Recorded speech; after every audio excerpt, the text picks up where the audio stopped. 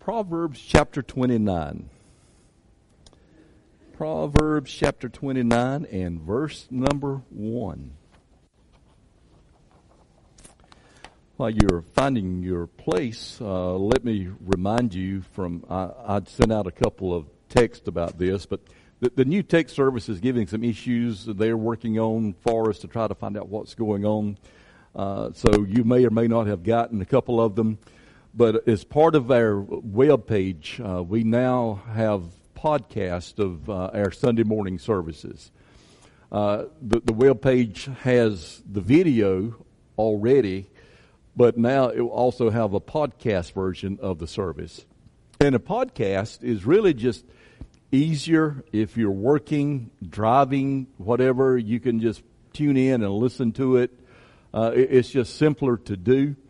And so you can find that on the web page, or you can find it on Apple Podcasts, Spotify Podcasts, or Google Podcasts. Now, it had not showed up on Google Podcasts yet as of Friday, but it has shown up on these other two. And all of this is just part of the new web page, and so I hope that you will enjoy that and share it with your friends and family also, and hopefully it'll be a blessing to others. I appreciate Mark, who owns the company that we have our web page through, all the work that he's doing behind the scenes, adding new features to the web page and things that we can benefit from. And he listens to our service every week also. Every Monday, every Tuesday in Idaho, he's listening to Grace Baptist Church. So how about that? Y'all didn't know you were making it to Idaho, did you? But you are. And you make it down to Florida all the time also. Philip watches every week, sometime during the week. And so you just never know who all is keeping up with y'all here. So you better be on your best behavior so that you don't get in trouble. I'll be on my best behavior. How about that? Proverbs 29 and verse 1. It is a very short verse of Scripture, but oh my gracious, it is a verse of Scripture that speaks to my heart, and I think will yours also. He who is often reproved, yet stiffens his neck, will suddenly be broken beyond healing. Spiritual stubbornness is what we are going to talk about this morning. What is stubbornness? Is the first question that you have to ask. Well, Webster's dictionary says this. Stubborn means headstrong, inflexible, and unyielding. How many parents do we have here? Can you say that you've had a headstrong child? Can you say that you've had an unyielding child? Can you say you've had an inflexible child? How many of you understand what I'm talking about just because you've raised a kid? Or you're in the middle of raising some kids? Isn't it wonderful the way that they always do what you want them to do? They never refuse, do they? They're always willing to obey. Well, let's take this a little bit further. How many of you have a spouse? Do you have a spouse that maybe could be considered stubborn? Anybody? Don't call names. I see hands being raised. You know what it is to have a stubborn spouse? I mean, we're talking about headstrong. Your spouse headstrong. We're talking about that spouse that is inflexible. It's my way. I want it my way. Or unyielding, I am just not going to do it. I'm just not going to change. I think we all understand what it means to be around stubborn people. Rhonda could probably tell you about being around some stubborn people. Most of us, I think, have a stubborn streak inside of us. Would I be correct? How many of you, even though you're easygoing, do you find yourself at some point just all of a sudden bowing up and getting stubborn? Have you ever heard that old saying that just made the hair on the back of my neck stand up. And I'm that person that I'm really easygoing until somebody starts trying to tell me, you can't, don't. And all of a sudden there's something back here that just, what do you mean I can't? What do you mean don't? Watch me. Let's see what I'm going to do. It's not really a good characteristic to have sometimes, but I have it, and I may as well admit it. And I think most of y'all have some of that also, and those of you who are going to listen on the podcast and those who are going to be watching, you also know what it is to be stubborn and hard-headed and your way or the highway, so to speak. Well, just as people can be stubborn in their physical relationships, we can also be stubborn in our spiritual relationships. Now, being stubborn in our personal physical relationships is one thing, but being stubborn in our spiritual relationship, that is a whole different story. Well, there are two groups that I believe are spiritually stubborn. First group are the lost. And they are always spiritually stubborn. How do I know they're always spiritually stubborn? Because they're still lost. It takes a stubborn individual who hears the gospel of Christ and hears how much He loves them and who hears that He wants to forgive their sins and He wants them to be in heaven with Him. It takes a stubborn person to say, no, I'm not going to do that.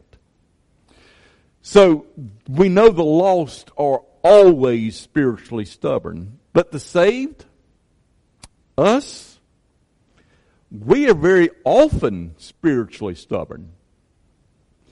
I wish when I got saved that I would have immediately said to God, yes, God, to anything and everything you ever tell me to do, I will never question you about it. Wouldn't that be great? Most of y'all have been saved for a while. How many times has God said something to you and said do this or don't do that and you've not listened? Anybody in here other than me guilty of that?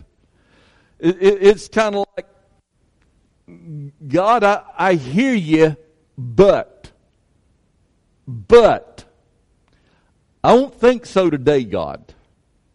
And that's just that stubborn streak coming out in us and saying, God, no, I'm not going to do that. He says it's for your own good. Yeah, but God, I'm not going to do that. So we understand what it is to be spiritually stubborn. Do we understand the results of it? There are three results that I find in these one little verse of Scripture when we are spiritually stubborn.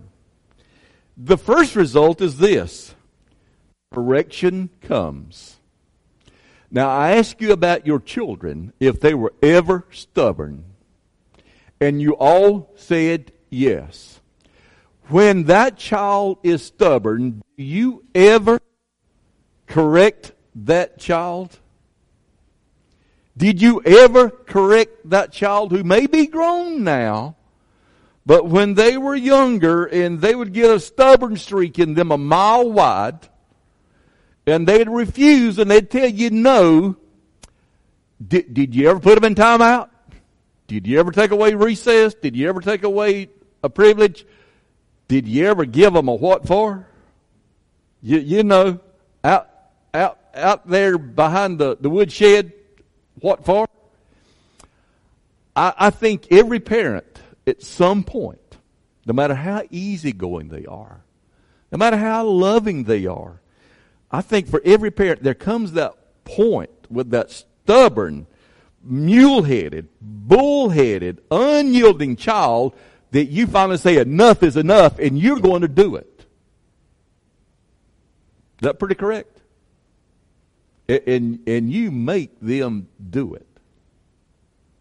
Well, what about for us believers when we continue to say no to God? We're stubborn. Well, then there's correction that comes our way from Him. Now, that correction can come, I think, through three different ways.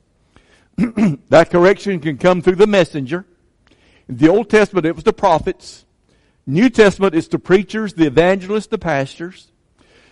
Correction comes by means of what the sermons are, what the messages are. And there's ample evidence all through Scripture of how that God used messengers to bring correction to the nation of Israel and to individuals alike because they were stubborn. He also brings correction through the witness of the Scripture. As you read your Bible, the Bible, all of a sudden, there'll be a verse that will just pop up in front of you and say, hey, look here. Read this again. And all of a sudden, you understand that that verse of Scripture, that passage of Scripture is talking to you about what you have done or have not done. So God can use the messenger. He can use Scripture. He can use the working of the Holy Spirit. When we got saved, the Bible teaches us that the Spirit of God, the Holy Spirit, He comes to dwell within us. And it's through the Holy Spirit of God that we receive power and encouragement and blessings. But it's also through the Holy Spirit of God that we receive chastising and correction. The Holy Spirit will say, don't do that. It's almost like He slaps your hand. Have you ever had God to slap your hand? Say, just don't do that. Don't go there. Don't say that. Don't live that way. Don't act that way. He does so through the Holy Spirit. The Holy Spirit can get our attention. So correction, the means of it is through the messenger, through Scripture, through the Spirit. And what is the frequency of correction? This verse of Scripture says often. He who is often reproved. We'll be watching this, listening to it later this week, and he's already told me, he said, I see some things haven't changed. You still use us in all your sermons. But him and Melissa both had a stubborn streak in them. Now, they're all so sweet, lovable. I mean, I'd go to parent-teachers conferences. They'd talk about how good our children were and how loving they were and how obedient they were and how they did everything that was asked of them. And I'd sit there and say, you talking about my child? You talking about my children? And I finally told one teacher, I said, well, I'm glad at least in public they're like that, even if they're not at home. But, just that stubborn streak, and how often did we try to correct them? Very often. No, don't, no, you can't, no, please, no. I said don't do so. Well, God will often reprove us the same way. He doesn't just tell us one time. If we refuse to listen, He will tell us again. And He will tell us again. And He will tell us again. He may tell us through the messenger. He may tell us through the Scripture. He may tell us through the Holy Spirit. But He will continue to tell us and correct us in the way we are living. There's a second result of this correction. Contempt builds. Correction comes and contempt builds within us. I remember as a young child, my mom and dad telling me things not to do or things to do, and they'd correct me because I didn't obey them, and I'd get all upset because I didn't like it. Anybody else remember when you were the same way and you did the same way? And I remember one time we had an old charcoal grill out there, and it had rained and the water had gotten in it, and it was all a mess, and I'm looking at it like I'm going to turn it over, and Dad said just leave it alone, and well, I turned it over anyway. Correction came very quickly, and I never, ever turned over another grill that had water in it. To this day, I have not. But when we're told no, isn't it normal for us to just bow up? Just think about a baby. I mean, sweet Ella Kate, sweet Forrest. How many times have you wanted to give them a bottle and they were like, or you want to put a coat on them? put shoes on them. I remember hours when they started eating real food and we'd start feeding them, and all of a sudden they'd just clamp their mouth down. Wes, did yours do that? No, they were good. Yeah, I mean, they would just, and you'd take that little spoon and you'd finally pry it open and get it in there. They might spit it back out, but you'd finally get it in there. And when you're doing all of this, all of a sudden they just stiffen. I mean, it's like you ever try to put a coat on a stiff child? I think you have.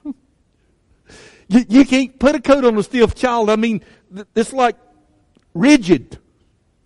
You can't get them to move. Well, this verse of Scripture says that when correction comes, and it comes to us often, we all of a sudden have that act of despising, and we become like that little child. And this verse of Scripture says that we stiffen our neck. You stiff-necked rebels, you. And we're just like, I'm not going to do it. I'm not going to do it. Just leave me alone. That's what every kid wants to tell their parents. Just leave me alone. Do y'all say that? You just think it. That's okay. You just think it. Just leave me alone. Even teenagers can have stiff necks. Even adult children can have stiff necks. Mama, Daddy, I know what's best. Just leave me alone. And we're like, yeah, right. You're going to find out. So correction comes. We let contempt build. We become stiff-necked, hard-hearted, and then consequences follow. And this is the really bad part. There are consequences. As I said with Dad that time, and Dad, I bet I never got over 2 whippings from Dad. Now with Mom, I got a few more from Mom. But Dad usually deserved a spanking with us. Mom raised 5 children plus a husband. Dad would usually laugh at whatever it was. And so Mom needed to take the hickory to him also. But I tell you, after that one time with that grill, like I said, I never did it again because the consequences were not fun that came. Well, these consequences, it says they will suddenly be broken beyond healing. That word suddenly, it carries like 2 meanings to it. Number 1 is unexpectedly. I really did not expect Dad to give me a spanking that day for turning that grill over. I really didn't. It not only unexpectedly, but as a wink. Now, Wes, I'm not winking at you. But you see how quick is a wink? John Wesley's over here winking at me. I mean, a wink is just like that. And Dad's correction that day, I mean, it was instantaneous. There was no waiting, no thinking, no, oh, you shouldn't have done that. There was no warning, that there was nothing. It was just. And God says that when we continually stiffen our neck against Him, and we continually disobey Him, and that disobedience can be in doing something that He wants us to do, or it can be in not doing something He tells us not to do. It can be either way. But when that disobedience happens, He says there's a consequence that's going to happen, and you're going to be broken, you're going to be crushed. And in what way would that possibly happen? Well, for some people, I think it's financially. I think there's some people who end up in financial ruin because they have disobeyed God, not listened to God, not obeyed God, and they end up losing everything financially, while for some people it may be physically. God has said, don't do this. God says, do that, and they disobey God, and all of a sudden, physically, they lose their health and their strength, and they're not able to go and do like they used to. For some, it's mental. I mean, when you continually rebel against God and say no to God, it takes a mental toll on you, a spiritual toll, an emotional toll on you, because you're continually fighting the creator of the body. You're continually fighting the life giver. And as you battle with him, you become emotionally a wreck from doing so. And I think that the consequences can be even to the point of death. The Bible, again, is full of illustrations in people who disobeyed God and who ended up dying. Even Moses, the great leader of the nation of Israel, did cross over into the promised land because he disobeyed God. You'd have thought that no matter what he had done, that God would let him go into the promised land because of all that he had done for God, all he had done for the nation of Israel. But God says, you disobeyed, and here's your punishment. You will not enter into the promised land. And he died. And I don't want to ever scare anyone, but I always want everyone to understand the possibility that if we disobey God long enough in not doing something or in doing something, that we could get to the point that God no longer would deal with us about it, and God would just take us on out of this world and take us on to heaven. Because we have been so disobedient. With y'all before, when God was calling me to preach, how that I ran and wanted nothing to do with it, and was kind of like, I was stiff-necked. I'm like, I don't want to do this. No, thank you very much. No, somebody else can do this. Not me. I don't want to do this. And I got to the point, as I shared before, that I was afraid that God would take one of my children because I would not be obedient to his calling upon my life.